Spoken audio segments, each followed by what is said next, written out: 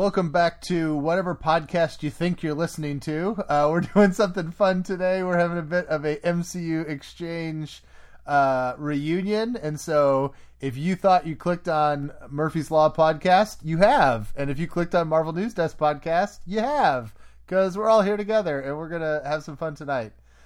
Since we've got new listeners listening to new folks, let's, I guess, just go around the room and tell people who you are and the podcast you're on, and I don't know, any other things you want to share. Adam will be alphabetical. How about we start with you? Hello, my name is Adam. That's all. That is all you need to know. That is all you need to know. Well, if you're listening to Murphy's Law podcast and you don't know who I am, it's pretty clear which podcast I'm from, right? Yes, that's true.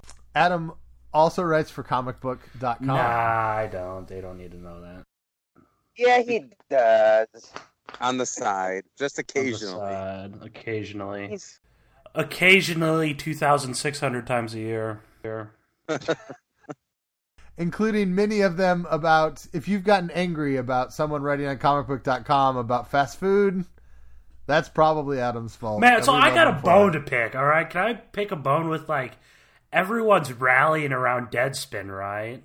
Everyone's like, yeah, kudos, bully to Deadspin for them not sticking to sports. And then every GD time I post something with food, everyone says stick to comics. And I say, yeah, whatever, man. You're so oppressed. I think, Caleb, you're up. Okay, yeah. I'm Caleb Borchers with Marvel News Desk, at Caleb A. Borchers on Twitter. And I basically do that podcast, and that's it these days. So this is Charles Murphy. I am on Twitter at _Charles Murphy, and I am one of the two co-hosts of the Murphy's Law podcast. I am that other co-host, and my name is Charles also. And I think this is like the biggest crossover in podcast history. I like to think so. I think definitely. Ever. Definitely. Yeah, it's like the biggest crossover event since Endgame and Infinity War. So it's pretty cool. And you're still at MCU Exchange as editor-in-chief, right? Yes, I'm still at MCU Exchange, busy doing nothing, and it's a blast. It's always been a blast. So that just leaves me. I'm Rhiannon. I'm in the process. I'm literally on the Twitter website seeing if I can change. I'm changing my Twitter name seeing if I can change. I'm changing my Twitter name again. Uh-oh. I haven't looked to see what's available. But since I never use my pseudonym anymore, I don't want it to be my Twitter handle. So,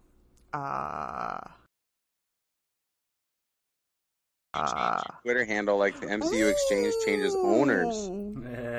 Does it have a new owner? Yeah, I'm already going, oh, what do I keep of this and what do I edit out? Keep it all in. Keep it all in. That's funny. So we thought it'd be fun to hang out and talk a little bit. This show will be kind of loose form, at least for our Marvel News Desk people. We're not going to do our usual kind of categories and topics, all that kind of stuff. But we just wanted to kind of catch up with each other, talk about a few things. I have a few questions, but we'll keep it open for whatever. Guys, one of the things we talked about in our notes ahead of time is like, we haven't talked together for a while. What Marvel project right now are you guys most excited about that's coming in our way in the next few years? Can we go reverse alphabetical order here? Yeah, sure. Rhiannon, you have to go first now. And a hypothetical Daredevil revival is not an option. Okay, so sorry, I was changing my Twitter username. I think it's going to be NYC Re, by the way. Yeah. So we're talking about what we're most excited about. Yeah, what are you most excited about? What's coming down the pike? I was thinking about that earlier because I actually knew the questions coming. And oddly, the one I'm excited about the Loki show because, as you guys know, I've been stalking Tom Hiddleston as much as Charlie these days, since they're in the same place at the same time. So I'm excited about the Loki show, but I'm also excited about Ms. Marvel. And that's because it's coming back to New York. I mean, I'm excited to see some New York show, and the things that I'm hearing, maybe, Charles, that are coming in Miss Marvel, might be interesting. So I think that's... I mean, I want to say Hawkeye, but, like, there's so many caveats to that one.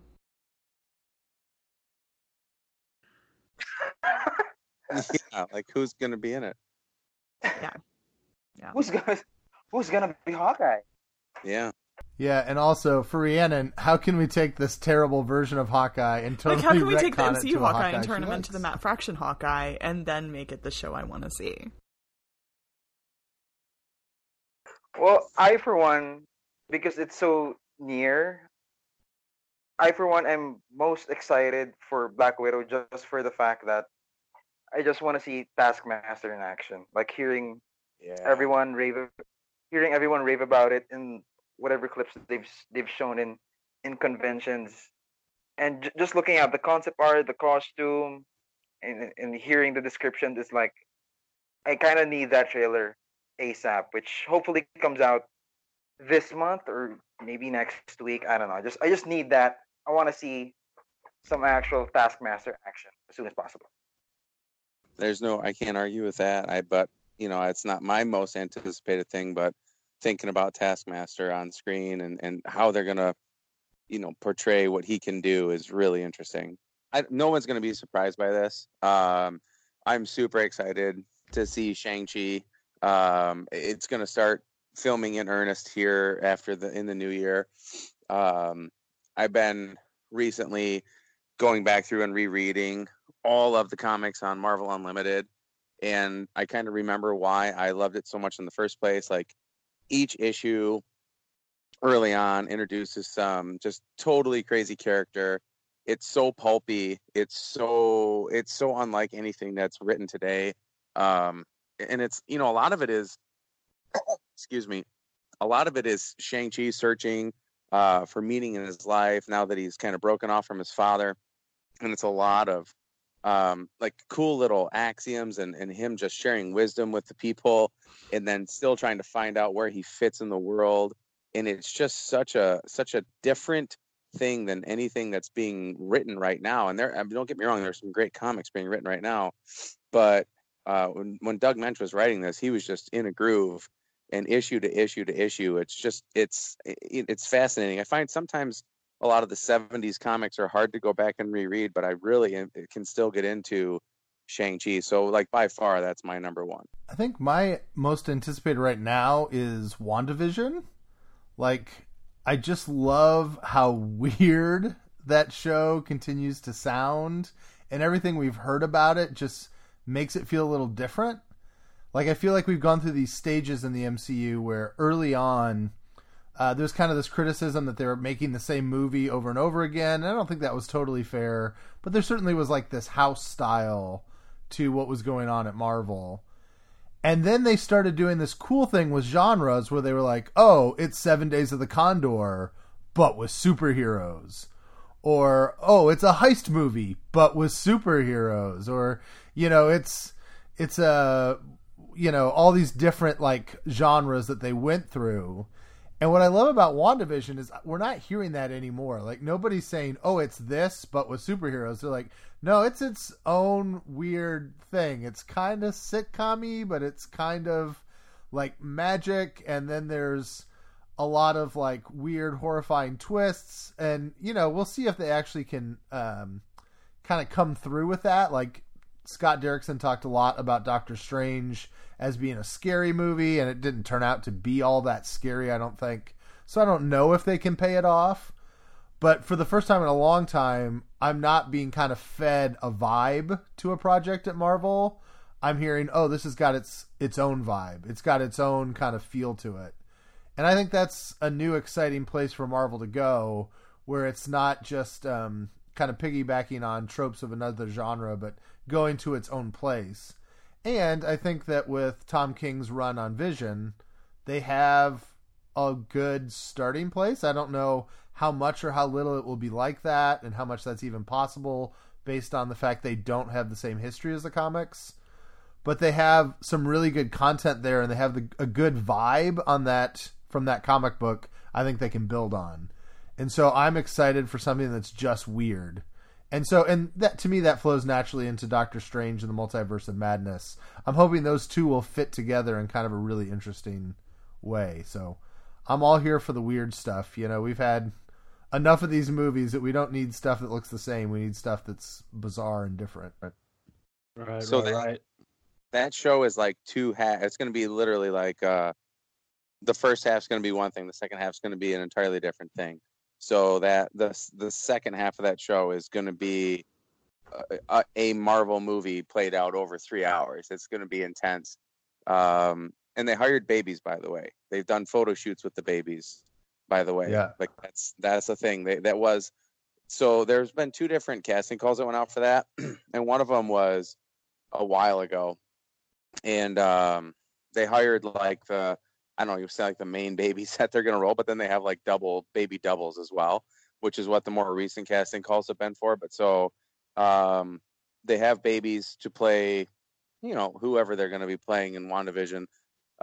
But they found them, and they've already had the parents come in, do photo shoots, all that kind of cool stuff. And now they're kind of looking for extra babies to be on the set when the super babies are cranky. That's an interesting thing to think about. Why? I mean, I think everybody knows, but I think that's really interesting to think about where that's headed and what kind of stuff that's going to introduce. Yeah, and I think even the idea of an android and a witch are going to start making babies on Disney Plus. Like, it's just weird, you know. Like, I just love how delightfully quirky it is. So. I'm almost wondering, I don't know if you guys seen this old movie, Arsenic and Old Lace, where it's got like it's an old movie, so it's kind of wholesome, but then it's like really morbid and twisted at the same time because it's about an old lady that's like killing people and burying them in her basement. And I almost have that vibe. Like it's going to have like the Happy 50s sitcom with something far more sinister behind it. So if like in Leave It to Beaver, if Ward was a serial killer. Yeah, exactly. You do bring up the Multiverse of Madness. That movie's going to be so dope, no matter what. I've found a growing sect of Twitter doesn't care for Scott Derrickson. But there's... I mean, that's hopefully very gnarly. Going back and looking at Doctor Strange, it's like, man, they could have... I think they could go a lot deeper. You know, I almost anticipated some more colors, I guess, and more gnarliness. I kind of envisioned like what they did with Atlantis and Aquaman, like that. I mean, I'm not excited for WandaVision at all. I don't know, man. So here's the thing with WandaVision, right? That is a testament to how little Marvel has to brand it now. They don't have to put a good name on it. They don't have to put a catchy name. They don't have to have a catchy slogan or anything, man. They just throw something out there and some marketing guru gets paid a ginormous bonus check on the Burbank lot. I don't know. I was crediting Multiverse of Madness. Caleb's ability to hype things. Like, Caleb is seriously the one person out there hyping WandaVision. Which that was very surprising. I'm like, man, I thought Caleb would pick Eternals or something. And Eternals might be a close second for me. That's also out there. Also, Charles, you mentioned Doug Mitch, man. He's about to have a big couple of years, right? He's one of the biggest Shang-Chi writers. We have Moon Knight coming up, then Black Mask, right? So he's too bad Marvel doesn't really give them royalties, huh? Yeah, I think, it's funny you mentioned that because some dude right before we got on tagged me in something about the guy that created Rocket and how in-game grows something, and then this dude had to pay for his own medical bills. And he wanted me to talk about it on the podcast or write an article about it. So, yeah, we can talk about it on the podcast. Oh, your Bill Mantlow's stuff? Yeah. So I don't know what the guy was after. But so like I assume that all these creators signed some contract with Marvel, in the 60s, the 70s, whenever they did these things, and were compensated for their work. And I can also assume that at the time, no one ever thought that, 30, 40 years down the line, they'd have this giant cinematic universe, and so they should be back paid royalties. So I'm not sure what the outcry is here, what like people are after, but I feel like these people were probably compensated for their work at the time. But yeah, I mean, it would be awesome if into their contract they wrote like, hey, 40 years down the road, if you make a movie, every time my character gets in one, I get such and such amount of change. But I don't think that's the way it worked. So I'm not sure what the big push is, but I mean, it is what it is. I mean, is the guy that created Cyborg getting money because he was in a Teen Titans show or in Justice League or whatever? I don't know how that works. I think the only person that's going to get paid is Donny Cates when that Cosmic Ghost Rider movie comes out, right? Right. So I'm sure that these days those guys are a lot more cognizant of that, right? So they're saying, hey, when you decide to go with my new character, and maybe that's good. Maybe that inspires them to create new characters too.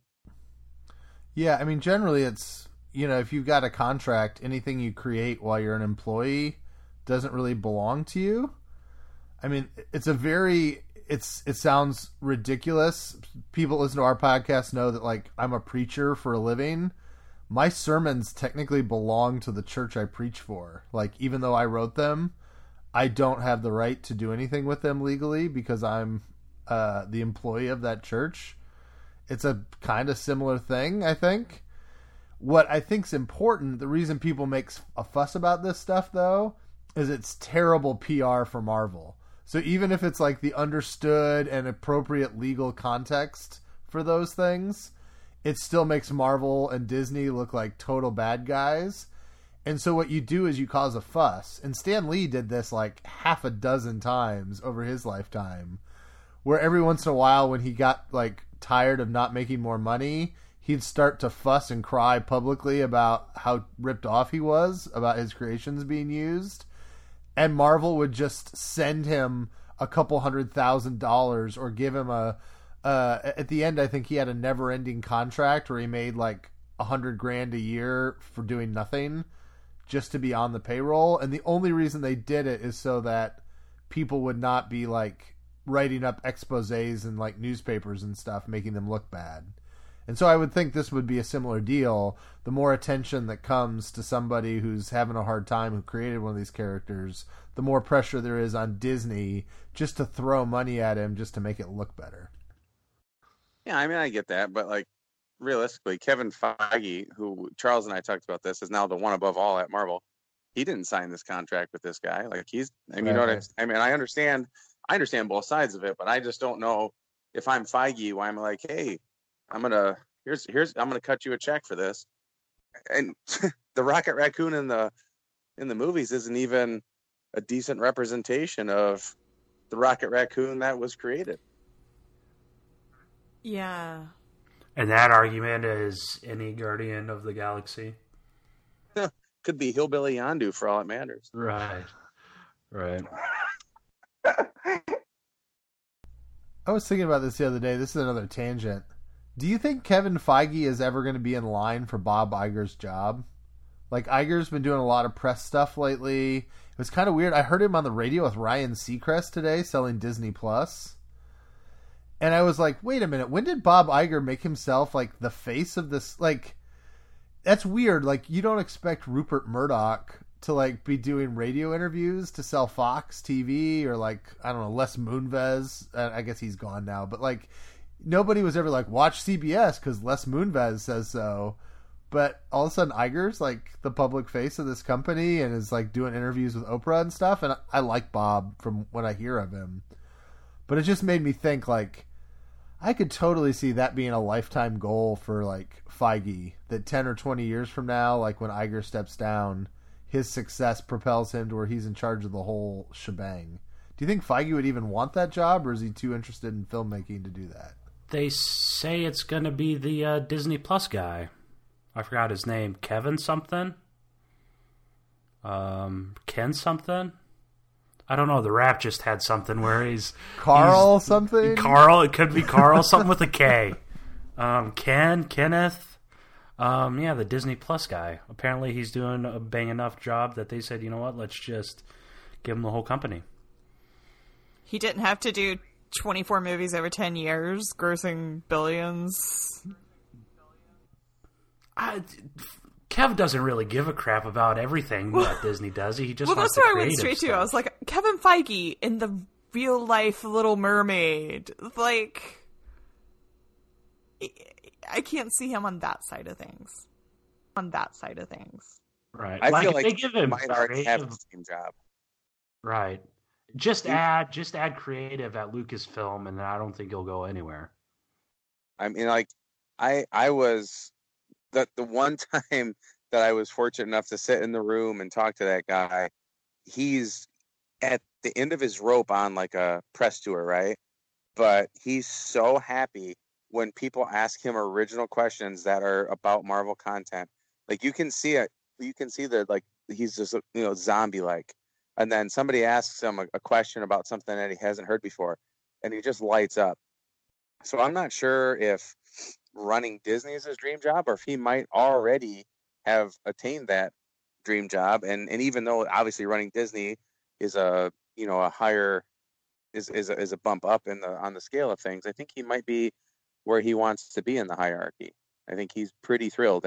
And for Charles and I we talked about this a while ago, maybe 2 or 3 podcasts ago. He's the Star Wars guy. He's an Indiana Jones guy. So do you guys remember these rumors about Black Knight being like an archaeologist? No, I don't remember that. So it was something, Charles, you know what I'm talking about? Yeah, I think it was like a 4chan leak or something. Yeah, it was something random, and we were like, well, we don't know if it's true or not, but like Feige's the same age as me, so which means he grew up, and Harrison Ford is absolutely one of his favorite actors, and could you just see like him being like, hey, you know what we need to do, like an Indiana Jones type character. So why do you change the Black Knight out of being like a brilliant physicist? Well, make him an Indiana Jones, make him a badass Indiana Jones who discovers something that empowers him. So we don't know if that rumor's true or if it's just like some random garbage, but Charles and I had like a 10-minute talk about it. And we're like, dude, this is exactly the kind of thing Feige would dig, right? Like, how can you get Han Solo into the Marvel Cinematic Universe? How can you get Indiana Jones into the Marvel Cinematic Universe? These are all the things that he grew up on and loved. So I don't know. I think he can still have a lot of fun at Marvel doing some really cool stuff. Charles, did you guys talk about, it immediately strikes me that Eternals already has some of that feel with, like Margot Damien, which I don't think they'll have in the movie, her and her dad in the original Kirby stuff. Is it possible that Black Knight is going to be like the replacement for Margot as like a POV character that like helps, that's like the human character and then discovers something? Like, is that kind of the way you're going with that? I mean, it's not a thing that's just us, jumping off a rumor that was on 4chan. Right. I think we even talked about that, right? Like, I think totally that could be the case. Like, you have these gods and monsters running around on Earth, and this is the dude that somehow discovers it. I mean, I think that's totally possible. I've been really excited about all the sets I'm seeing out of that. Like, ancient history was kind of part of my like academic training, and so like I'm loving like the Babylonian stuff and all of the big sets they're building, and the fact that Chloe Zhao seems to really like the practical stuff has been fun. Did you guys see that they almost got blown up this weekend? I missed this. Yeah. Right. Wasn't it like a bomb from World War II? Yeah, they're filming on the Canary Islands, Rhiannon, which I did not know this, so I will tell for people who don't. It's like they're off the coast of Morocco, but they belong to Spain. And apparently there was like bombs that got dropped by somebody during World War II and then didn't explode, which is a thing that happens from time to time. So they were like just filming one day, and they started like moving around some dirt and getting the thing ready, and all of a sudden they found a World War II bomb with like Angelina Jolie and all those people like within, like blow up distance, I guess. And so they like immediately evacuated the whole cast and everything. It was apparently, in the end, everybody could laugh about it because it was inert and it wasn't a problem, but it was kind of scary there for a while. It's unfortunate Chris Evans wasn't on set because he Yeah. would have jumped right on it.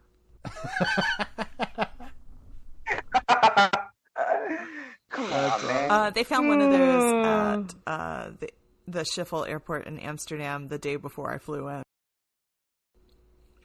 Yeah. What? Like the day before I flew to Amsterdam, there was like some report, like a World War II bomb found like near their runways. So they had to like shut down the airport. Yeah. So they had to, like, yeah. Europe, man. It looks harmless. Just for the fact it's near the airport. Yeah. Like how did no one? I don't know. They had a find lot of that bombs, out hard in to keep 70 track of. years?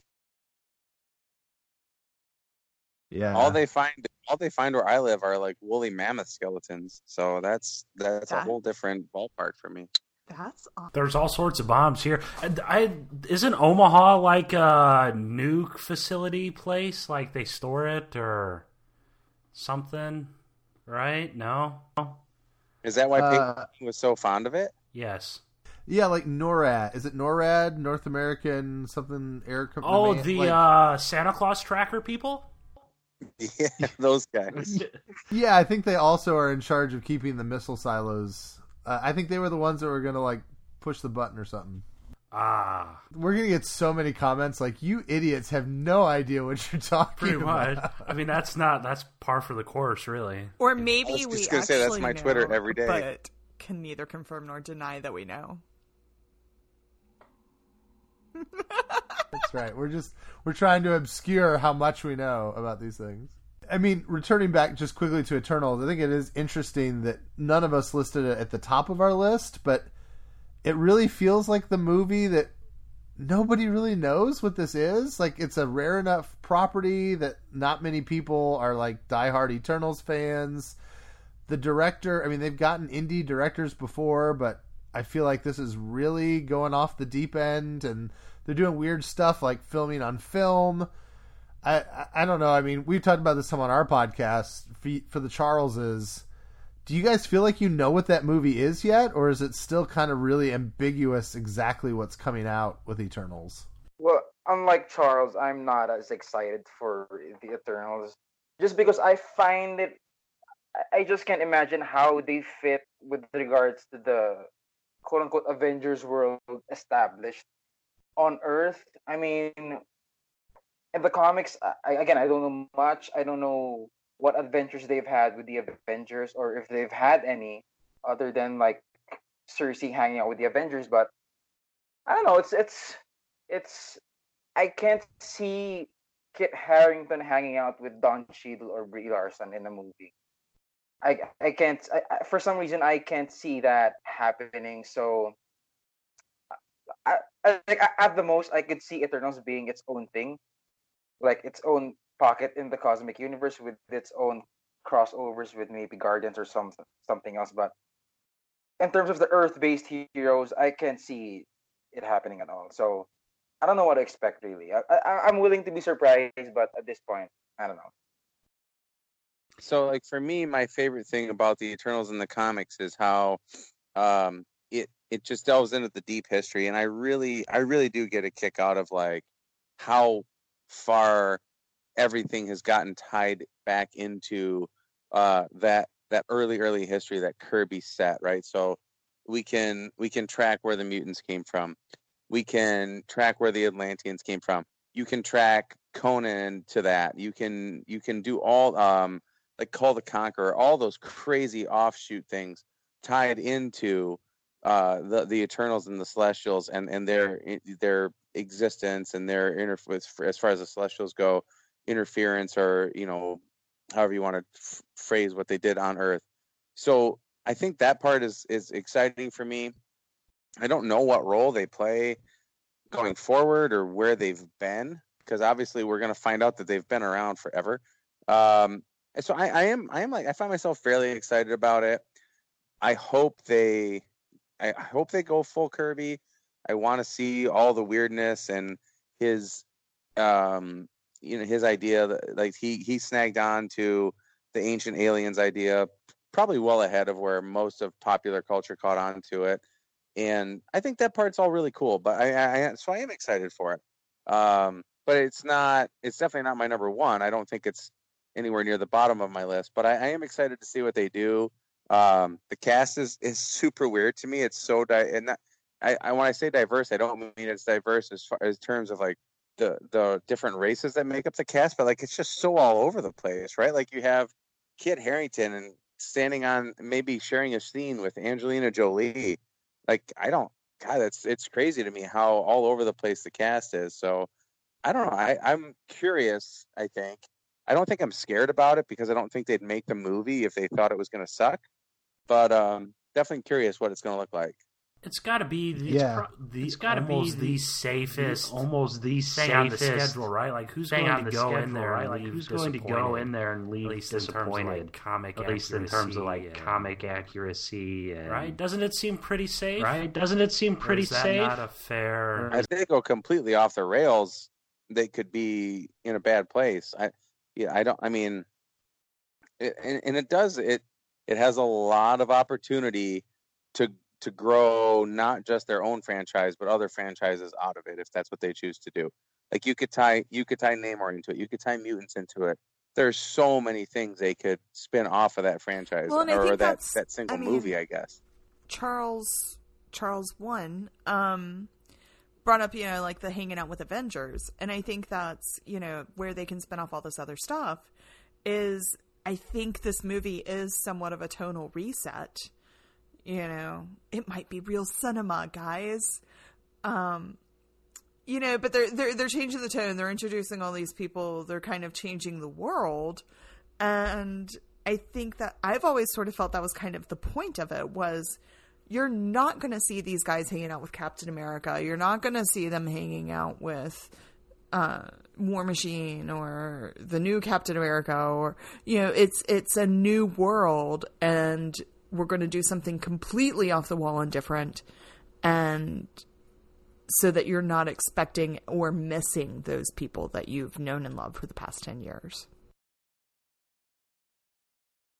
Well, and I think the thing that sometimes people like the five of us miss is that these characters are unusual, and I think to Adam's point, like, you're not going to risk ticking off, like, this big fan base that really cares about Eternals because it doesn't exist.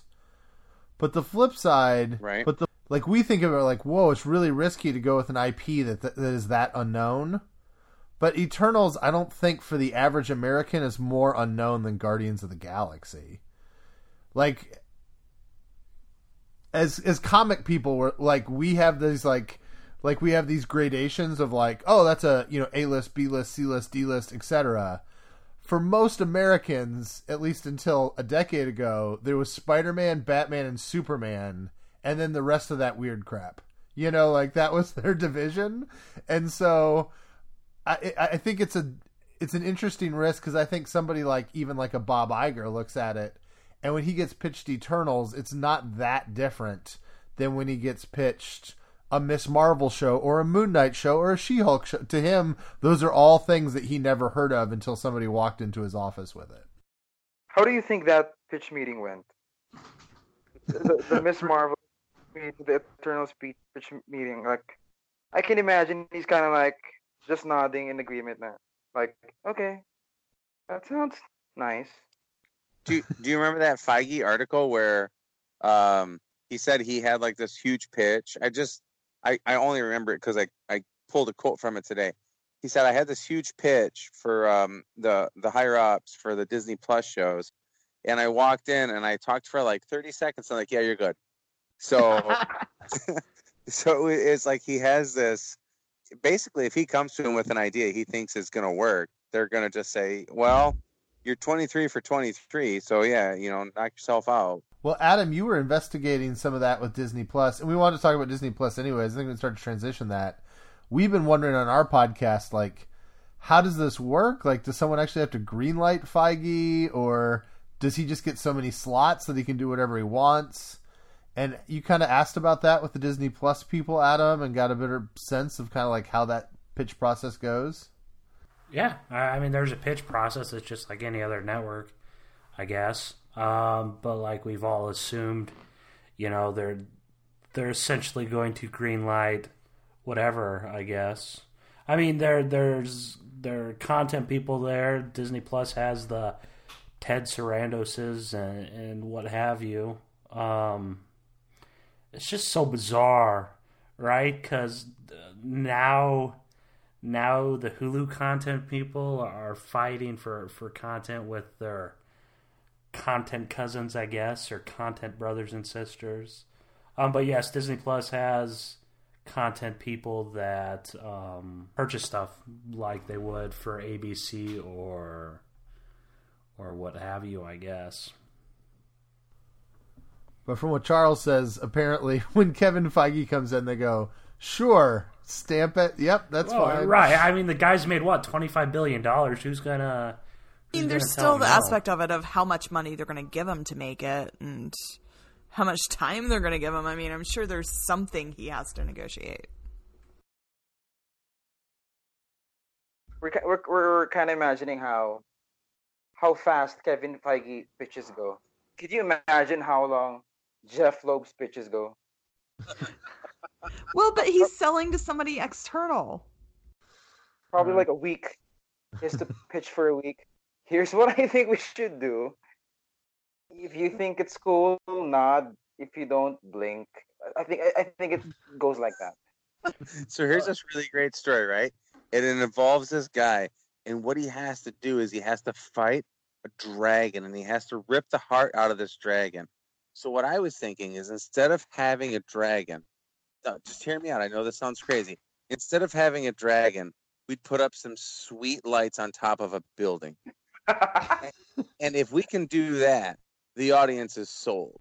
Adam's PTSD is starting to flare up on. But so in fairness, I guess we don't know they've told Feige no, right? And we probably never will.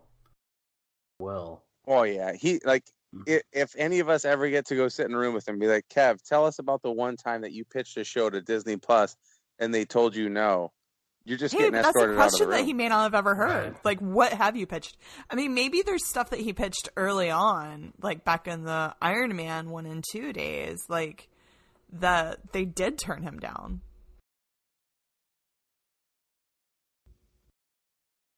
For sure. I think that's a great question. We'll pass that on to the only person we know who ever gets to actually sit in a room with him anymore. Fine, I'll call Joe. Yeah, go ahead. I texted him earlier today. Wait, so do you guys think? What do you think is the template for these Marvel Disney Plus shows? Like, if Falcon and Winter Soldier becomes a smash hit, do you think we'll see a season 2? Do you think, you know what, just throw them in a new movie? What do you guys think in terms of multiple seasons and future stories with these characters? So I was talking in subthreads. That's not right. Subthreads of the other Charles's Twitter today, and I don't want to see any season 2s of anything. Like, I don't have a problem with continuations, but I want them to be different. So if Falcon and Winter Soldier goes really well, then I want to see a Sam Wilson Captain America show. Or I want to see, like, Bucky Barnes Man on the Wall. I mean, that's not a great title, but, you know, like some kind of continuation.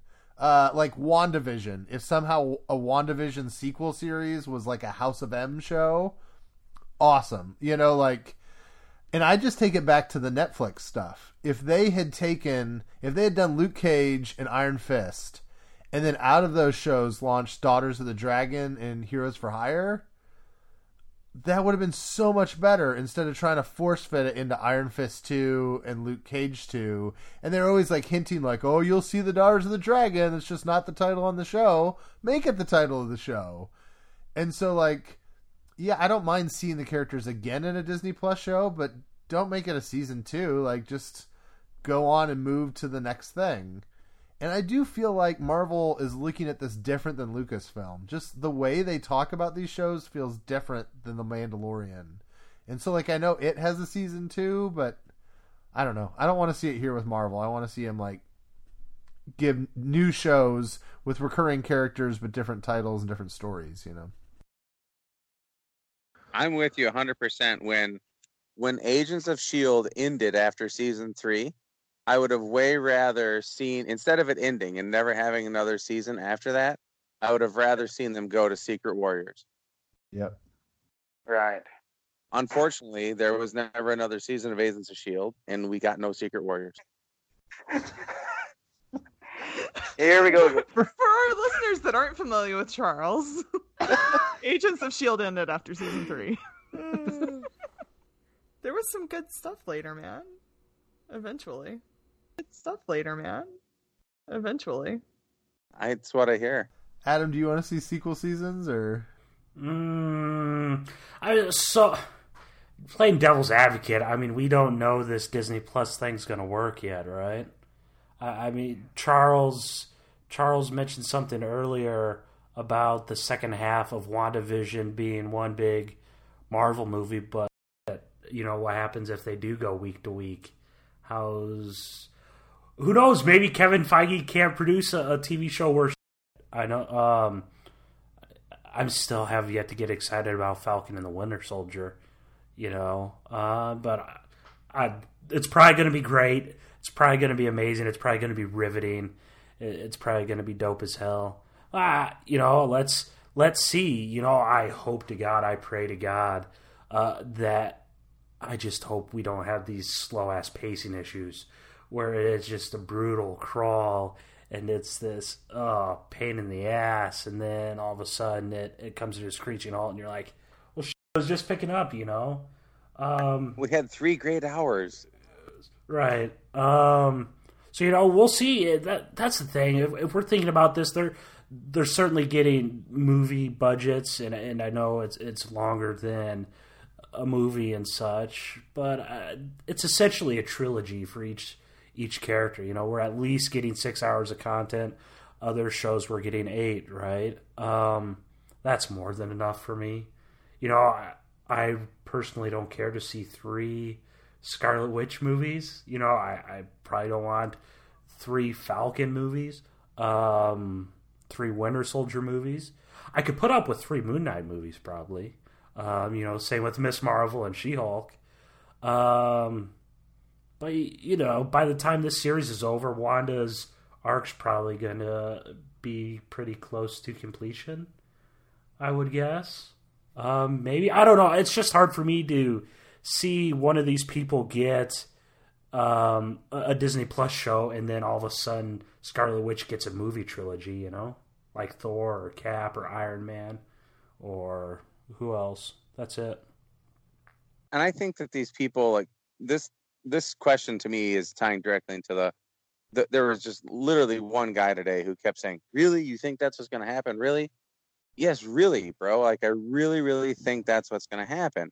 Like, they're going to put WandaVision on in 2021. Mm-hmm. Do I really think that with all the other shows that they want to do and all the other movies they want to do, that they're going to roll back around in 2024, 2025? Lizzie Olsen's got better to do than to be Wanda in a series on Disney Plus for the rest of her life, where she only gets to be that person every 4 or 5 years, and she's not going to be 30 years old, or I don't even know how old she is, forever, right? Like, she can only do this every 3, 4, 5 years at a time forever before all of a sudden she's 60 years old. And this is the deal with comic book characters, right? So, yeah, I don't think these seasons or these series are meant to necessarily have multiple seasons. I think in certain cases that they could do that. Like a character like Loki, he could have 20 seasons because Loki can live forever, right? That's that ability that he has as an Asgardian or a frost giant as a god. So, man, I mean, yeah, some of these things I really feel like they're intended to be limited in one shots, like, and they're done and over with. Yeah. So do you guys think, I mean, with Feige, I mean, this is me going back to my favorite subject ever, that Feige... I was going back to television. No, I wasn't. So, I mean, the 6-episode series, do we think the 12-episode season, the 20-episode season, do we think under Feige we will have that with any property? On another network? Or, I mean, because we have heard that Disney Plus will have a certain age level of content. So if there's a more mature content or something, or continuation, if that ABC stuff still happens to be in development, do we think Feige will ever have stuff that goes in the longer format? I'm going to defend Marvel Television as an entity until it's dead. I do think, with Feige having creative control, I know Caleb stresses streaming and stuff, but for the life of me, it's hard to believe they won't have one Marvel show on ABC. They just bought Hulu. They've got to have some Marvel content on Hulu of some sort, right? I mean, Kev at one point ordered a Runaways movie, right? He's developed all sorts of these projects that... Marvel Studios ordered an Iron Fist script in 2010, right? Just saying. There's Hulu. Maybe it's the hard R stuff, or maybe it's the Blades, or maybe it's the Draculas, or Werewolf by Night, or when they purchase Sony, it's the Morbiuses. I don't know. For the life of me, it's hard for me to see them just doing Disney Plus and theatrical stuff when they just bought control of Hulu, when they have ABC, FX, FXX, Freeform. But my question is, I mean, Feige's background is movies. It's short form storytelling. Even if they do, if they reboot Iron Fist and throw it on Hulu, will he be trying to condense it into a 6-hour story? Or will we still have these long, drawn out, deep 12, 15, 20 episode stories? Well, I think that 20 episode format, I think mostly it's dead. Other for the fact that these networks insist on doing it, but at least with how television is being presented in this modern sort of streaming kind of context, I think no executive is gonna be like, yeah, let's make it 25 episodes. I think, for everyone's sanity, for the writer's sanity, for the budget, I think 8 episodes is like where it's at. I don't think they're gonna make any attempt to do anything crazier than that, because with 8 or 6, you've got more control with story, with budget, there's a clear ending as opposed to having an open-ended, finale with, who knows, this could go for like 20 seasons. I think for any storyteller, it's always a good thing to have an end in mind, to know where it's gonna end, to know how it's gonna end. So, at least in the current, I guess, landscape, quote unquote, of the TV serialized storytelling industry, I think they're not gonna do anything drawn out. How many episodes was Runaways or Cloak and Dagger? 10. But didn't they go as much as like 12? Or... Well, season 2 was 12, yeah. Season 2 for Runaways was 12. Now it's back to 10. And Defenders was 8. So 8 to 12 isn't crazy. And it just cuts the dead space out. And this is I shouldn't even say this out loud. I teach high school, and the ability of my kids to pay attention has been reduced greatly over time, right? They need more and more. They need immediate gratification, and let's be realistic about this. More and more who are watching these shows, right? It's younger kids, but then these younger kids grow too. So in those times, if you're watching a Netflix series that's too long, what are these kids doing as soon as it gets boring? They're pulling their phones out of their pockets, right? They're texting, Snapchatting, they're on Facebook, and then they might miss something that's happening. So you got to keep these things moving. These kids cannot pay attention the way that, and it's not necessarily their fault. There's just other stuff they can be doing. So if it's boring real quick, they've got other options. So what's the best way to keep their attention? You got to keep stuff moving on screen. You got to keep them gripped and held. And I don't know that doing a 22 episode season is always necessarily going to do that. Yeah, and I mean, our listeners have heard me say this already. I think the question of, what about ABC and what about Freeform? Nobody cares because they're going to be dead in 10 years. Freeform is not going to exist. Oh yeah. ABC might still be around, but all it's going to be is crappy game shows and The Bachelor and Dancing with the Stars and reality TV. Because you can produce that garbage cheap and quick and easy, and they'll do that, and any good content will be on stream. Like, I just have no hope in the future of network television. And I think when it comes to longer form storytelling, the real important question is, like, is there value to longer form storytelling? Because, I mean, particularly when we're talking about 20, 22 episodes, the only reason anybody ever did that was not because they thought it was good. Like, listen to Seinfeld talk about when they used to do 25 episodes a season of Seinfeld. He'll tell you that they knew 5 or 6 of the shows were not going to be good, but it was like they just had to fill airtime. Like, networks had to find something to put on the airwaves so that there was something going out. And the streaming world just doesn't require that. So you tell the story you want to tell. And I don't think anybody wants to tell. I mean, even Netflix was telling Loeb, we don't want a 13-hour story. We want a 10-hour story. You know, like, I'm just a pessimist on that. I think increasingly, as Charles says, we're going to go to shorter and shorter formats. And it may not be a great thing, but, you know, there's a reason why people listen to singles and they don't buy albums anymore. And I think it's going to be the same thing with TV shows. We're just going to get shorter and shorter formatting. Now everything's going to be an anthology come 2023. But what's the difference? So what's the difference between having, you know, a 6-episode series of 4 different characters that are intertwined in a connected universe? You know, so let's say if Ms. Marvel and Hawkeye and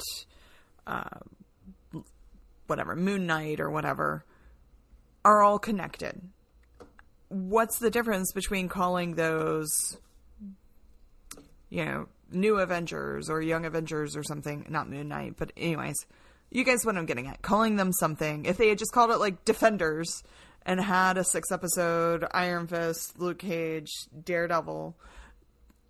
I mean, I don't get the difference between the two if we're going to have a big connected universe than having a whole bunch. But to me, as being the closest to being like an outsider of all of this, I would be like, oh, I know that universe. I want to see it. You know, I want to see. I mean, yes, Marvel has their brand for these short series, but to me, I see the value in the long format. I mean, we're telling long format stories anyways.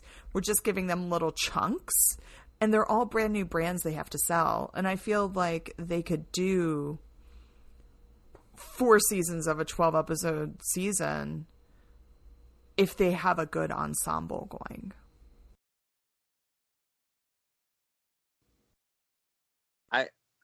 I can only answer half that, I think.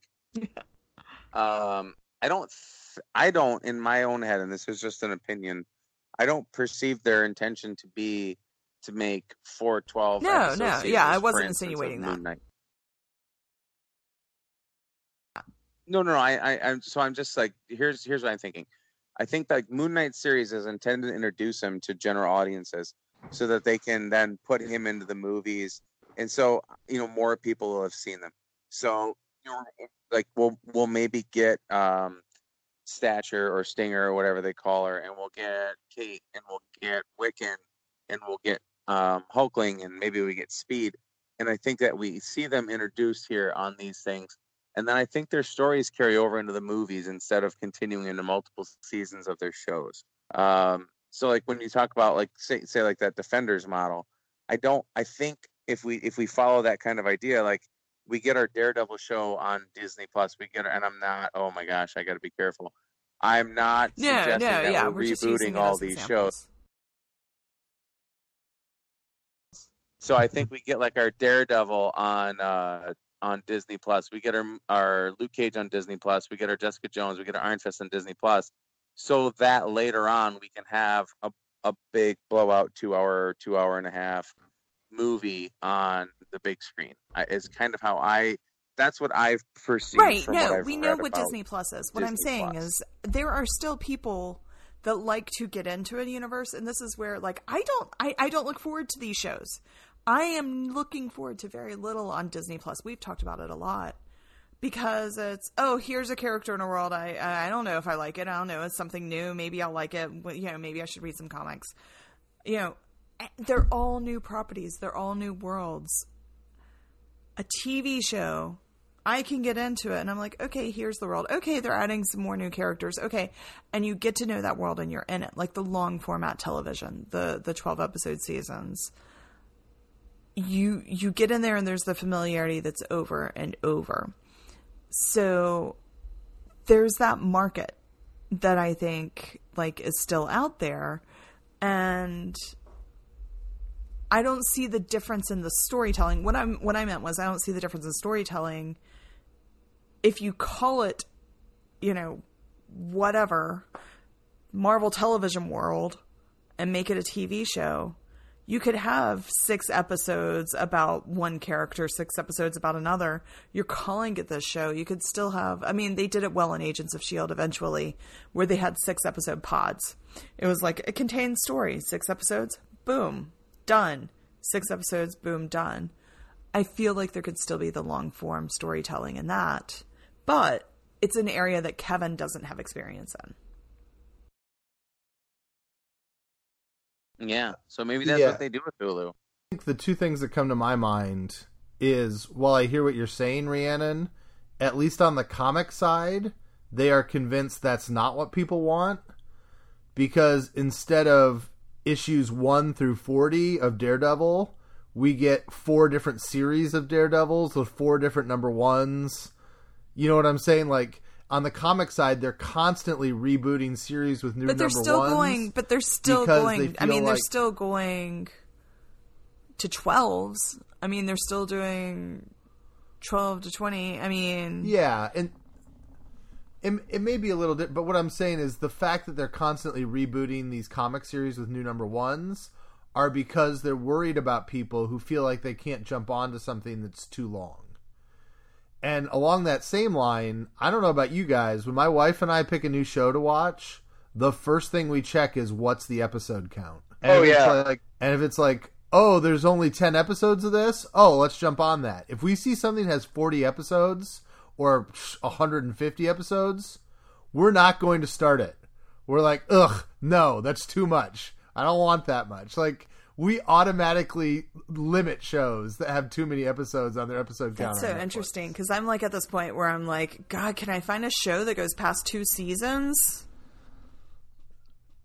Yeah, no. For us, man, maybe this is like a millennial Xer thing. Oh, man. my God. God. As soon as I see that, even like we've been watching Schitt's Creek. When we saw it, we're like, oh, there's like 40 episodes of that. Do we really want to make that kind of a commitment to something?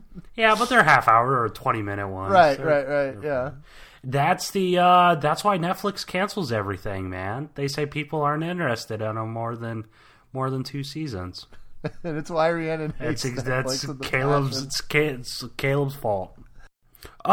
Bringing on comics, right? If I understand it right, Ike still has control over the money, doesn't he? Like, he can pull comics if they're not performing well enough. Yes, he's still in charge of operations, marketing, sales, and all that boring stuff. Cav plots out this huge grand arc, and Ike says, nope, this ain't selling. Well, we got to do something with that. Yeah, it depends on how hands-on Kevin becomes with comics. And me and Charles had this conversation about. You guys posted about it on Twitter. Caleb posted about it. You foresee Kevin Feige not being as hands-on as we imagine he'd be? Like, I remember Caleb posting about. I think for the most part, Kevin's gonna let comics be its own thing. Mm-hmm.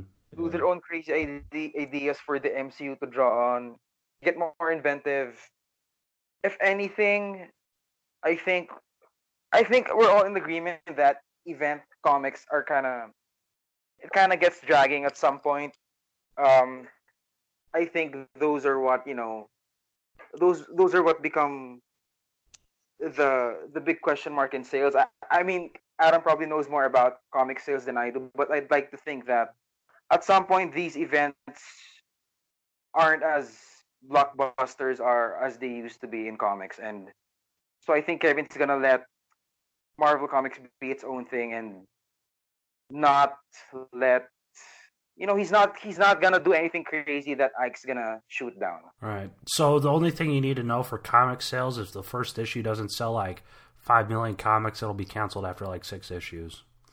So pretty much out. But no, I love with Star Wars stuff. But again, we always go back to Star Wars, right? We always go back to Star Wars, animation right? stuff. Whenever Star talk Wars about animation and has stuff, but canon Star Wars comics, has and then they're canon bringing back comics, the main and they're bringing back Star the Wars main issue. Now, I mean, I Star wouldn't be Wars surprised. issue. Now, I mean, I wouldn't be if there's surprised if there's who's like a very minute character. who's a very minute like character. Coulson. Feige's I mean, if they do like like Coulson. an in-canon, I mean, if they do like Coulson an in-canon comic that's super inconsequential, super to inconsequential everything else, right? Maybe to it everything just fills else, in what right? happened Maybe it just between fills in what happened Thor between and the Avengers, Thor or whatever. and the Avengers or whatever. So that becomes their Dr. Aphra of the Star Right. Wars. See, I don't think Feige will do it. I think they want to keep the continuity canon small, because I think Star Wars is they already have had to purge the old Legends universe, and they had all that issue with that, and now they're continuing every month to build more and more and more canon onto this universe. I think it's a mistake because it weighs you down, and you can't have a cohesive universe. So I don't think Marvel wants to be doing that. I don't know, but we're seeing that with Disney Plus already, man. How many people are actually going to subscribe to Disney Plus? And like, who's going to watch the Moon Knight show on Disney Plus, in its entirety before he pops up in a movie? Is actual Cannibal Shia LaBeouf going to be Moon Knight? Because then, if so, I'm watching. Right. That's what. Wait a that's minute, what's. Shia LaBeouf's a wait a minute, cannibal? Is that Shia what I just LaBeouf's heard? Cannibal? Is that what I just heard? Actual Cannibal Shia LaBeouf. It's on a video. He made that video. You've never seen that video? It's No. super popular. This is what happens when we let the Charleses onto the podcast. Ew. I have to say only one thing about this comic thing. Like, I want Marvel Comics to say Marvel Comics, and I want Marvel Cinematic Universe to stay out of it, and I don't ever want them to intertwine. Adam and I had this conversation just a little bit earlier today, or yesterday maybe, about the new Yondu series, and like, I absolutely abhor the fact that that Hillbilly Yondu exists, and that they wrote a comic series where Hillbilly Yondu exists. And Adam kind of straightened me out a little bit on it because I'm not reading it because I was pissed off about it. Right. So yeah, I didn't even buy one, but like, man, I don't want that to happen. Like, I love the canon that exists, and I don't want these two things. Like when Star-Lord from the movies was written into Star-Lord in the comics, I'm so happy that Donny Cates was like, screw all that, I'm going back to what these guys really were. Like, I was really happy about that. I don't want these two to intersect or intertwine. I want them to be their own thing. Well, I mean, going back to Disney Plus and it being sort of like the comics are building off. Adam mentioned that it's sort of like the Star Wars comics canon. It's basically the canon being expanded and expanded each year. The good news is the service is launching next week, and we'll probably see the first sort of fruits of what Disney Plus can really be when The Mandalorian hits. And it'll be interesting to see whether, if we're going to hear about the ratings of it, or how many people subscribe for it, or if how many people will the show reach, because we up until this point we don't have Disney Plus in the Philippines. So I don't know if we will have Disney Plus in time when Falcon and the Winter Soldier comes up, but I hope we have it. So there's a lot of question with Disney Plus and how big it can really get, and at this point it remains to be seen. So, Charles, you want me to record on my phone for you every episode of The Mandalorian that I watch until it comes out in the Philippines? With commentary and what Carl Weathers, oh! With kind of like what popcorn you're eating and everything, the whole shebang. You think he's Boba Fett? Is Carl Weathers Boba Fett? Yeah, is Carl Weathers Boba? No, it's the Mandalorian. It's Pedro Pascal Boba Fett. Why not? I don't know, but Carl Weathers has 2 arms in this, so it can't be related to the Predator universe. Damn it. Because Boba Fett is a Polynesian man. He is. I've seen him in Aquaman. He's the Maori guy. Yes. So So Aquaman's father is the Mandalorian confirmed, and Carl Weathers and the Aquaman's father are related. You You know how heard it many here, hot Reddit, scoops. you know how many Reddit threads just popped up with the past sentence? Boom! It's You know how gone. many articles Adam's going to get to write on comic Send people to our podcast, podcast, Adam, not theirs.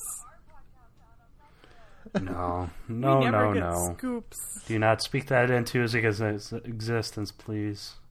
Remember, you Oh. guys? I carved a pumpkin and it created a Reddit thread. Absolutely, yes, sir. I unsubscribed for Marvel Studios spoilers as soon as I saw that.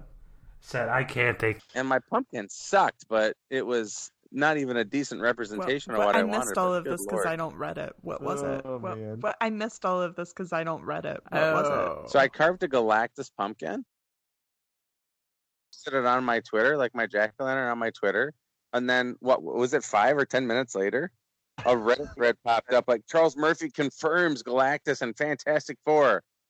Like, Oh my god. Unbelievable Charles, timing. you like. I mean, that's the Is downside that I feel of you like being you could such a post reliable picture scooper. of A child playing softball, and people would be like, "Oh my gosh, Young Avengers softball side story." yeah, if I did kids playing baseball, I'd be like Charles confirms Claremont's X-Men 2023. Yeah. Yeah, that was crazy, and I don't know. I just really thought my pumpkin was only half as cool as I wanted it to be, but I was put it on my Twitter because it was Halloween, and that was Yeah. why. Okay. On our pod, Rhiannon regularly tries to start rumors by saying, I heard from someone, and by that she just means she made it up. And the problem is no one cares about us enough that Nobody anyone cares actually about picks the that fake stuff rumors up. I start. What was it? No, but I seriously think I started the Daredevil on FX rumor that pops up every now and then. I hope so. Really? Yeah, I think that was me. Yeah, because every time we talk about Daredevil, she goes, well, when they put it on FX, like she just says it matter-of-factly. All right, the other question we had on here, do you guys want to go down memory lane a little bit for MCU Exchange fans? We were all there together, I don't know, 3-4 years ago at this point. You guys have any favorite moments from our MCU Exchange days? Anything that happens on our Slack account, Yeah. it's more than anything. That's what I miss. I miss the antics on Slack.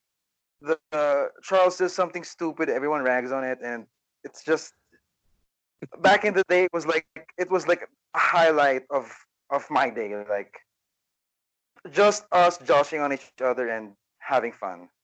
No, Yeah. that was mine, Charles. Thanks for stealing it. No, but I'll come up with something else when it's actually my turn. But I agree 100%. Like that's the fondest memory I have of all of that is the fact that we had like a very, very close relationship for a bunch of people who never met each other. Everything was fun. Everything was loose. And we did killer work, right? Like we did a great job over there. And Nicole's missing tonight. But I really feel like when Nicole took over the operation and we all respected Nicole and like hung out and did all what we needed to do. But man, we were killing it over there for a while. And that for me, for sure, like that's the thing I remember the most is how much fun we had. Like Charles and I would just have the stupid Simon Kinberg comments, right? Like this is what Simon Kinberg must have been thinking. So yeah, Charles, that's for sure for me one of the best parts of my memories of being there is how well we all got along and just that very easy going atmosphere that we had there. Yeah. Well, and it might be a little mean, but if people don't know, like all the writers over there, at least at the time we were all there, were, volunteers. And some of the volunteers would be of different varying quality as far as their ability to write or how gullible they were. So I always used to like it when we'd get a newbie and the two Charleses would just start making up ridiculous rumors of things that they heard were going to happen. And we had a few guys, I won't name any names to protect identities, but we had a few guys that would just eat it up. And so there were so many times when Charles was like, oh, I heard on Agents of S.H.I.E.L.D., and we just make up something really stupid. And half of us were smart enough to go, yeah, that's not real, and we'd just egg it on. And then there'd be a couple guys that would just be like, whoa, are you serious? And I always had fun with that. Maybe I'm a bad person, but... Yeah, when we think of you, Caleb, we always think of you as a bad person. That's exactly how it goes. Well, I just gotta say, I mean, I don't mind name dropping him, Matthew, if you're out there. If you're listening to podcasts. Oh man, I totally forgot until right now. Two for that LMD crossover. It's happening, dude. It's I happening. also think we need to say on this note, there are a lot of people that we worked with there. I also think we need to say on this note, there are a lot of people that we worked with there that we didn't invite to be on this podcast because we can just only have so many people on this podcast. And we liked many of them. There were cool folks that we didn't. And we liked many of them. Yeah. There was one guy, and I don't even. I think I blocked his name from my memory. I think I blocked his name from after Luke Cage came out. After 6 hours after the show hit, 6 hours after, he just DM'd me and he was like, "Hey man, can you believe Cottonmouth died?" And I was like, well, I haven't watched it, so no, I can't believe that. And he was like, oh crap, man, I figured you had seen it. And I was like, why? I have a job and children. Like, I don't have time to watch the whole show. And he was like, oh, I feel so bad. And then he was like, could I like send you a pop or something? And I'm like, no, I don't want a Funko Pop. That doesn't somehow make this better. Oh, I thought he meant like a soda. I like, what would a soda do? I remember his name. I remember their name. I don't remember that guy's name, the one who spoiled. With the countless people who've gone through the site, I can't remember. I only remember Matthew. Probably best not to throw out a bunch of names. Any thoughts on this? Huh? I So mean, do you have any thoughts? I mean, the behind the scenes, like beyond just like the joking in the community that we had, it was like my first and kind of only a venture into that world. The way we would piece pieces together. I mean, the stuff that we were doing to come up with these scoops. I mean, when we talk about why they're hiding casting information now and why they're getting so secretive, I feel like it's because of some of the stuff that we were doing then. Yeah, I mean, because that turned into what you're doing now. That turned into, people followed that lead. But it was just so cool to just be scouring, and then you finally find that piece of information. And it would come from the weirdest place. And then it would just start all coming together. And it was good. Great. We had a great mix of people who knew different parts of different things. And I guess what's great about that, too, is none of us had an ego enough where we were afraid to sound dumb in front of other people, right? Like, we were so eager to throw our ideas out there, right? And say, like, oh, I think this is what this is. And we didn't care. Like, we knew we weren't going to get judged or made fun of or whatever. Like, we get made fun of, but it was in good nature. Like, but all that paid off so many times, I agree. That was a great part of that. Like, we all, for a group of people who never met each other, we got each other, I think. And I think that was a really cool thing. Remind me, what was your big scoop that you first came up with? You had a big second Daredevil article thing on you the found site out, was didn't that you? Vincent D'Onofrio was in season 2. Yeah, Daredevil. Yeah. That. I remember Rhiannon posting. Yeah. I mean, like, I had picture thrown of it the up on trailers, is that Tumblr right? when I saw him. So, like, I mean, when I took the pictures, I was like, they'll never keep this a secret. So I threw it up on Tumblr, like, that evening. And, it got, like, 81, like, shares or something. Like, no, it did nothing. And, like, so, like, I just met you guys and I'm in the Slack and I'm like, well, you guys know D'Onofrio, like, you guys saw this, right? And I shared it and you guys were like, oh my God. No one knows that. I remember that. And when you did that, I instantly shared it on my MySpace, too. That was... Dude, I had Jesus. jury duty today, and they had this, like, generic video that they show us, and they're like, and don't be posting stuff on social media, like your Facebook, MySpace, or Twitter. And I was like, oh, they're not doing that ironically either. They're anyways. Yeah, that was huge. It's a huge for us? Man, MCU walked, so like MCU Cosmic and Geeks Worldwide and HN Entertainment and RPK could run, right? That was kind of right. That was kind of. I like that. Well, I mean, it set the pace. I mean, back then, I'm saying way back then, but that has been 3 years ago, right? 3 or 4 years ago. That's been insane. But there wasn't these sites, and now all these sites have popped up and they're scooping. There were plenty of times where someone like Charles or Nicole or Rhiannon would uncover like a casting video or something, right, and set the stage or uncover something, or Charles also scoops LLCs and things like that, which then another site tries doing and totally pull something out of their ass like Deadpool 3. So it was ahead of its time. And I should probably be thankful since it ultimately did catapult me into a career. So for that, I should be probably thankful. But yeah, man, it's a nifty little site. You guys should like it. Like you've been there, Adam, like just a little bit over a year at your new place, right? Yeah, full time. I've been there since January 2017 total.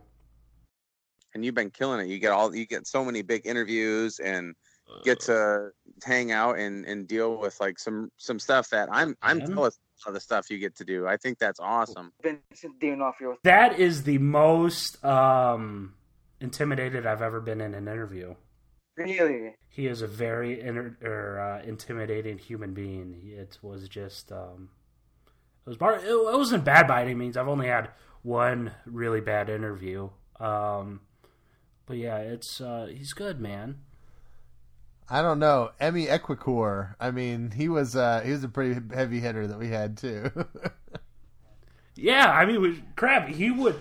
We should call him. He'd hop on in a moment. I know damn well he would. Ooh, it was also in theaters. He was Gorgon in Inhumans. I was just interjecting. Yeah, because Caleb told me I should or something. Yes. I don't know. They talked me into it. I was deployed. I was like working up like near the Canada border, like the New York Canada border, like 2 hours away from any IMAX theater. So I was like, oh damn, can't see it. And I actually, like at the last minute, had to go into Albany to interview for the job I have now, which turned out to be pretty awesome. And after my interview, I went to see Inhumans in IMAX because I figured I was meant to, like I had a last minute thing that took me near an IMAX theater. I should go see it. And that was bad. Were you up in Canada? You were up near Canada. You were building a wall. I can. To keep the Canadians away. Like a thick maple syrup, Canada comes. Anybody ever seen Canadian bacon? Yeah. You gotta keep them away, eh? You gotta get them out of here. Yeah. When I look back at MCU Exchange, I'm always amazed at like how far our reach would get. The one that always hits me is I was never like a scooper. I have no connections with anyone. But I was reading an article on ESPN.com with Sterling K. Brown. I don't know if you guys remember this. And they asked him about Black Panther, and he's like, oh yeah, it's so cool to get to work with Angela Bassett and Michael B. Jordan and Felicia Rashad. And we were all like, record scratch? Wait a minute, Felicia Rashad's in this movie? Like, and so, like I brought it to you guys. I was like, I read this. Is this right? And we just kind of ran with it because it was in a published thing and he said she was in the movie. And we put it out. And then like a day later, ESPN edited the article and put an ellipses where Felicia Rashad's name had been. And I remember thinking, I just got ESPN.com to change a article. Like, how is that possible? Like, I should not have this much influence on the world. And it made me realize, just how quick things will spread. And, I don't know. It made me feel like a real journalist. Like when we get those press passes and all that kind of stuff, I would say, I wanted to say my most memorable. And I'll let you guys judge, everybody that listens, judge. My most memorable moment was when we worked for about a week to sort out how we were going to report what we knew about Captain Marvel. We knew it was a period piece. We knew Marvel was going to be there. We knew that do you remember even like we said there's going to be some reference to like the old Marvel costume, which we didn't know what it meant because it was like out of context. But then we saw like in the movie, she like changed on her little arm pad there, like changed her costumes. And then she actually had like the Marvel costume. So we worked and worked and worked. And actually some of the information we got was off because do you guys remember that we heard it was going to be, instead of just a period piece, we heard it was going to be like it's set in the 60s, but we decided we didn't want to like report on that. So we just said it's going to be a period piece. Charles, you know that whole thing? Because we weren't sure. Like that sounds so weird. So we knew it wasn't going to be set in present time. So we worked so hard on like what we were going to say. I can remember sending it out to Charles like multiple times for edits and saying like, what do you want to do? And getting sent back and forth.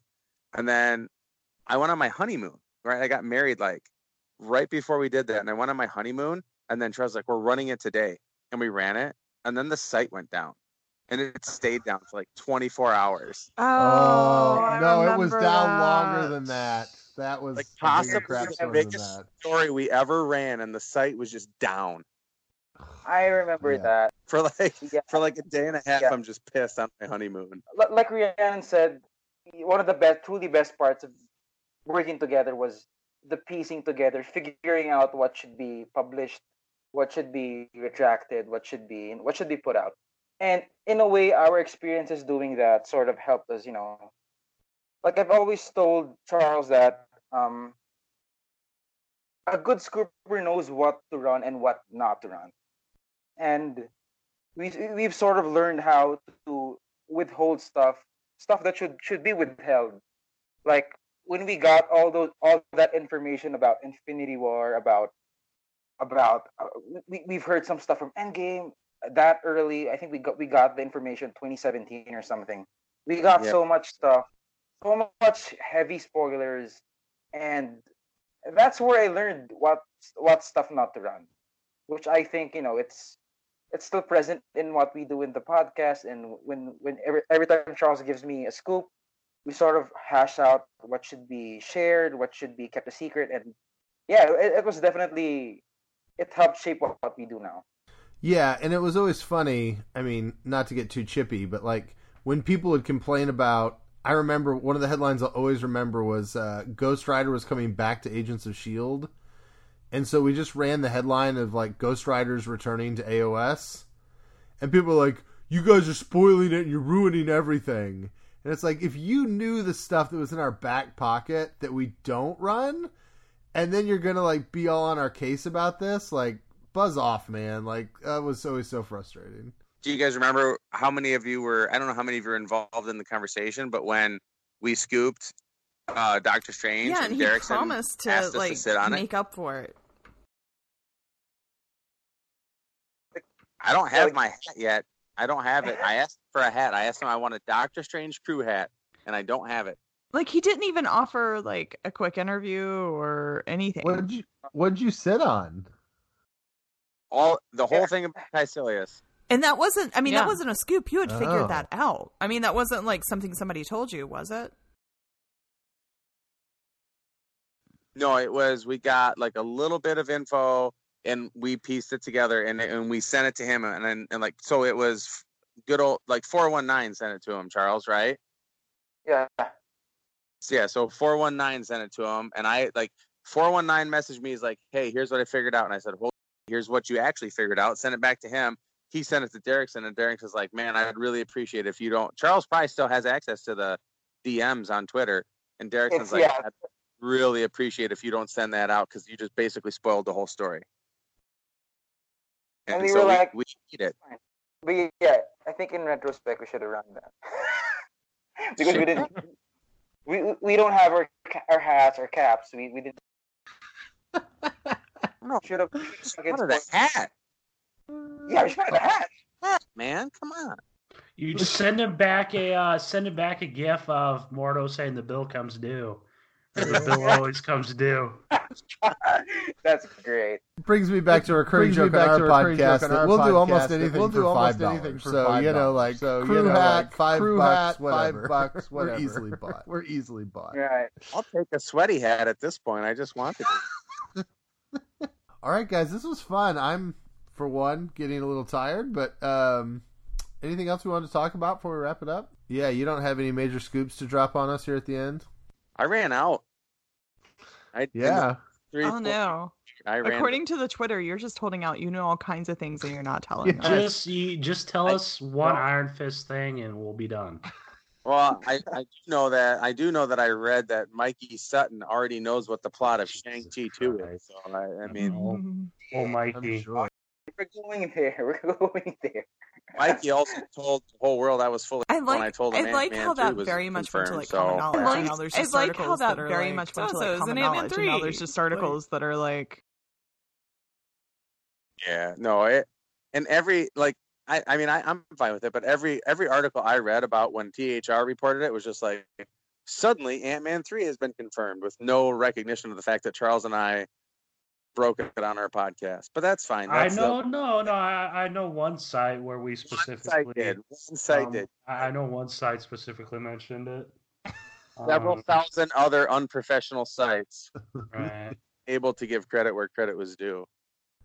And just to be clear, I think you have said this. The finger guns thing is Hawkeye, right? Not Deadpool.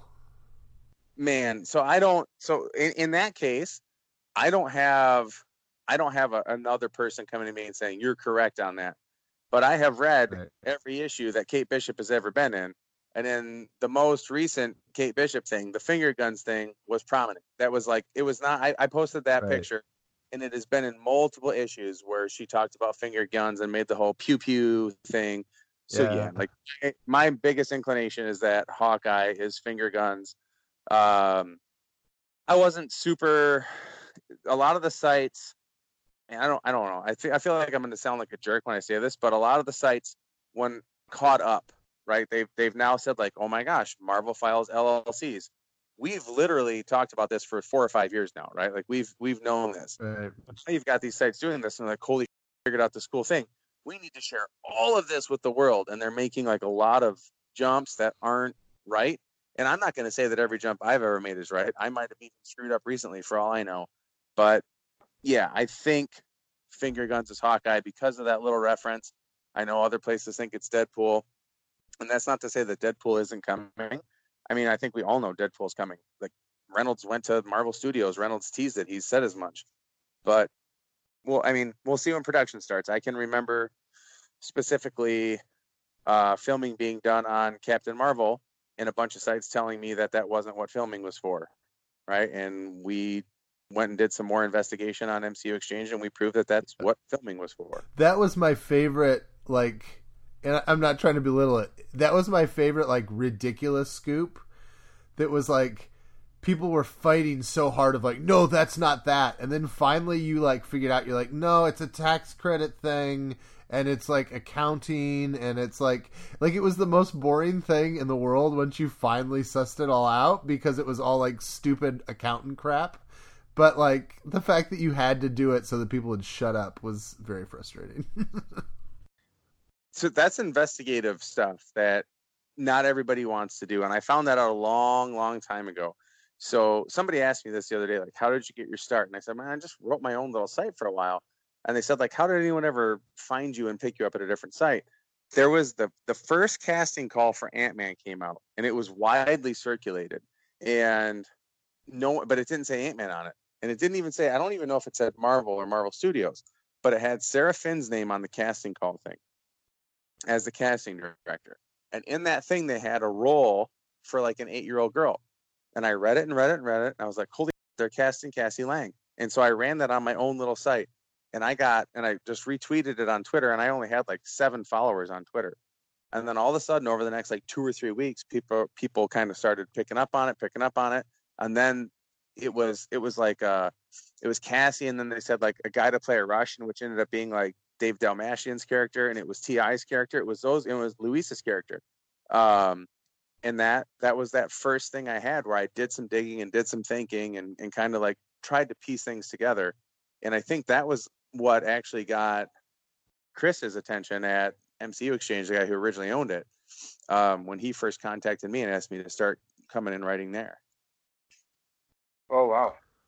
Yeah. See, I Well, mean, and we I don't even know how you guys joined the fold. I mean, I recently saw Adam's message to the MCU Exchange page for like 4 years ago. I saw That's him how I inquire. joined. Yeah, I saw the message recently, but I don't remember how Caleb joined. Nicole put up a I read MCU Exchange every day, and Nicole put up an article like "We need writers," and it sounded like a fun hobby. Because I know Nicole brought in Rhiannon. Yeah, I was unemployed and bored and like wanted to do writing, but didn't really like have a resume for it. So like I was like, here's a press release I wrote once. Well, and we've said this many times when we're like, I don't know, when we do our navel gazing podcasts, you know, where we talk about us, like, if you listen to this and you enjoy this stuff, like, you can do this. Oh, absolutely. We were all just like, still today, except for Adam, like, we're all just working regular old jobs and we just do this for fun. But we've had awesome opportunities. You know, I've gotten to do interviews I never thought I would have been able to do, and, you know, press passes to Comic-Cons, and like getting like preview TV shows before they come out, you know, like getting to see like advanced copies. Like, that's all stuff that I've gotten to do, in part because Adam and Rhiannon are incredible and I ride on their coattails on that stuff. But like, I mean, like, we all just kind of did it, and like to this day, the three of us that do Marvel News Desk, we do it because we like talking to each other and we like having fun together. And like, I don't know, like, nobody ever gave us permission to do it or anything. We just kind of have made it happen, and whatever we built because we just put the work in. So if you like this stuff, there's avenues, and, you know, Adam's a great example. Like, it's a career for him now, and he built that on his own. So I'm sure Charles could still use volunteer writers over it. Yeah, over at MC Exchange.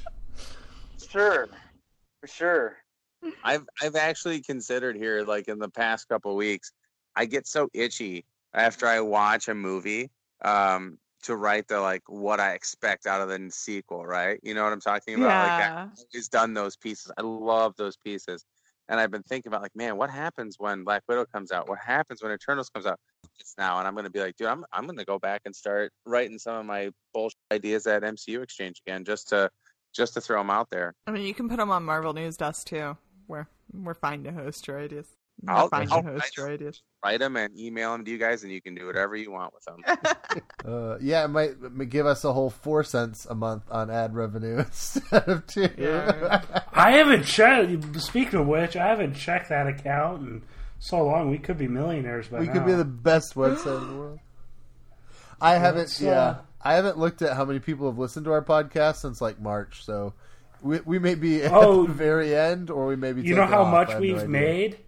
I thought I deleted it because we haven't made anything, but we're there.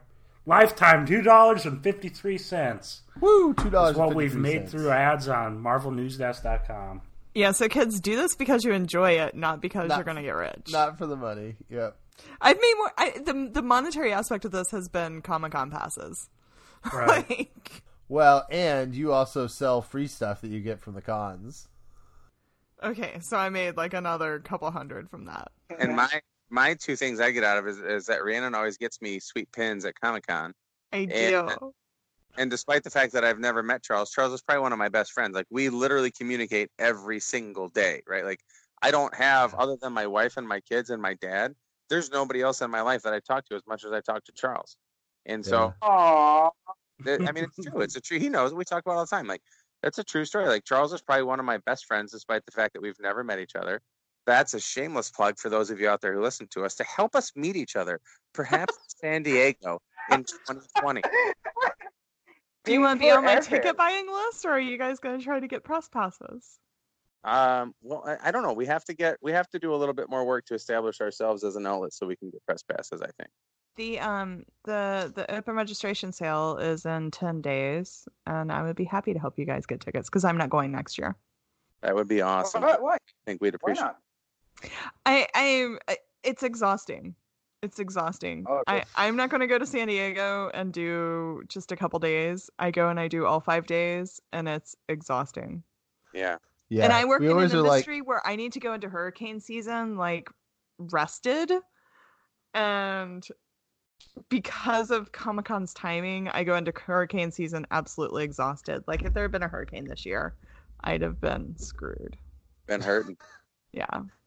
well, and we always are like, hey, Rhiannon, like, even if you just pop on for a few minutes, like, give us live from San Diego. And so always at the end of it, I'm like, she doesn't want to do this. She's always like, if I have to. She's got like the con crud and all that kind of stuff. Like, Well, that's what I mean. This past year, I was just like, I'm going as a fan. I'm not trying to cover anything. The San Diego and New York. It was just really nice not to be trying to cover anything. Yeah, but I'm declaring. I mean, I'm saying all this. There's a couple caveats where I would go to San Diego. Charlie Cox was going to be there. Well, yeah, like if they're announcing Daredevil season 4 for some reason, like I'll find a way to go.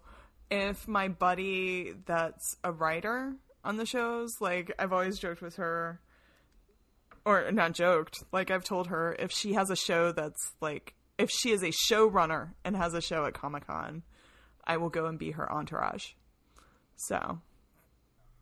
You should start working on a spec script, just in case she does become a showrunner. Why don't you just join the writer's room? Yeah. Well, one, I don't know if she could afford me right now. Gotcha. Ooh. I don't know. all right, big Okay, shot look over at- here. Look at Miss Okay. Moneybags over here. Two, yeah, I mean, like I've written pilots before and stuff, but yeah, I don't know. You're Just not also- right now. Yeah. You're also in 2 Marvel shows, right? Yeah. She's Right, getting me true. into Good shows, point. but not as much as this. I don't know who on Bless the Hearts turned my name into a verb, but that was awesome. You do bring up a good point. For as much as we rail against some of the content, sometimes I talked with an entry-level writer the other day who happens to make less than me, which is very, very modestly the way it is, in Northwest Iowa. So, yeah, entry-level writers don't make man.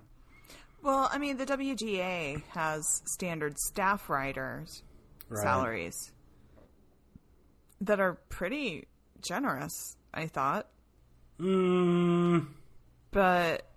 I mean, when I saw the info, it was $4,000 a week was staff writer starting salary. I'm not sure if this person was a writer's assistant then or what. Yeah, if they're an assistant, they make cookie crumbs. Yes, they Make you yes. okay. Yeah. Yeah. Which, and I am not insinuating at all that I make more than $4,000 a week. I'm just saying it would take a whole lot for me to leave my current job. That's what I make every 2 months, so I'd be super happy with 4,000. Right. Awesome. Well, thanks for listening to the show, guys. We will see you later, and it was good. See you guys later. Yeah, a lot of fun. Thanks, guys. Yeah. It was fun. Bye, everyone. Buenas noches, mis amigos.